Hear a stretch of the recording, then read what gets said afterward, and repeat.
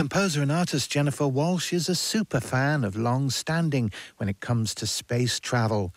She hasn't been up there yet, or even as Richard Branson and his spaceship were over the weekend, quite close to up there.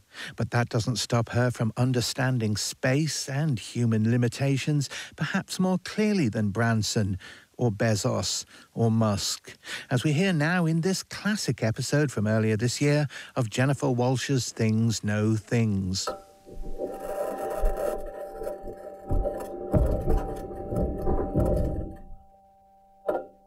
Last July, the Perseverance rover departed Earth for Mars. I watched the launch live because who doesn't love a good launch? The excitement of the engineers, the nerves, the carefully calibrated countdowns. And that night, when Perseverance was out of sight but safely on its way to Mars, I made an entry in my calendar for mid-February. The date wasn't set yet, but Perseverance was expected to land sometime around then. All through last autumn's second wave, the rise of the different variants and the seemingly endless lockdowns that the new year brought, I thought about Perseverance, moving through space at incredible speed towards Mars. And on February 18th, I tuned in for the landing. The last part of the journey, the entry and sharp descent directly before the rover lands, is considered the most dangerous part of the flight. NASA calls it the 7 minutes of terror. This is where things can go horribly wrong, and indeed have gone horribly wrong for previous missions. The chief problem during the descent is the time delay. It takes communications from Mars roughly 11 minutes to reach Earth, so there is no possibility of correction if something goes wrong. Perseverance, like all previous rovers, had to land autonomously, and it had to identify a suitable landing site as it plummeted towards Mars at incredible speed. Everyone who listened to the live commentary of those 7 minutes knew that it was not in fact live. The rover had either already landed or been destroyed. And what joy to hear that Perseverance had made it down safely, even after the fact. I cheered and even shed a few tears, watching alongside millions of other people across the planet.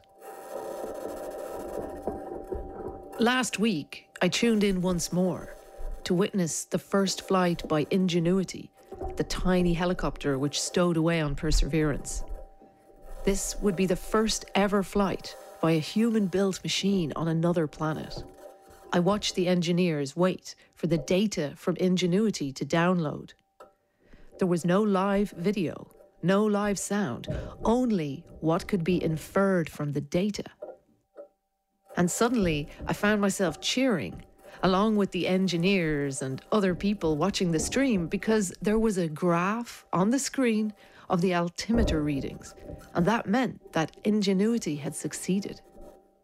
A few minutes later, there was an image, and then a few seconds of glitchy video, files so new that they were untitled. But that feeling of cheering at a graph has stayed with me since then. As humans attempt to move farther out across the universe, those of us here on Earth will lag further and further behind in time. We'll cheer at download confirmations and graphs. We'll cheer at packets of raw data. And the machines we programmed will be ahead of us, farther away than we've ever been, experiencing it all live.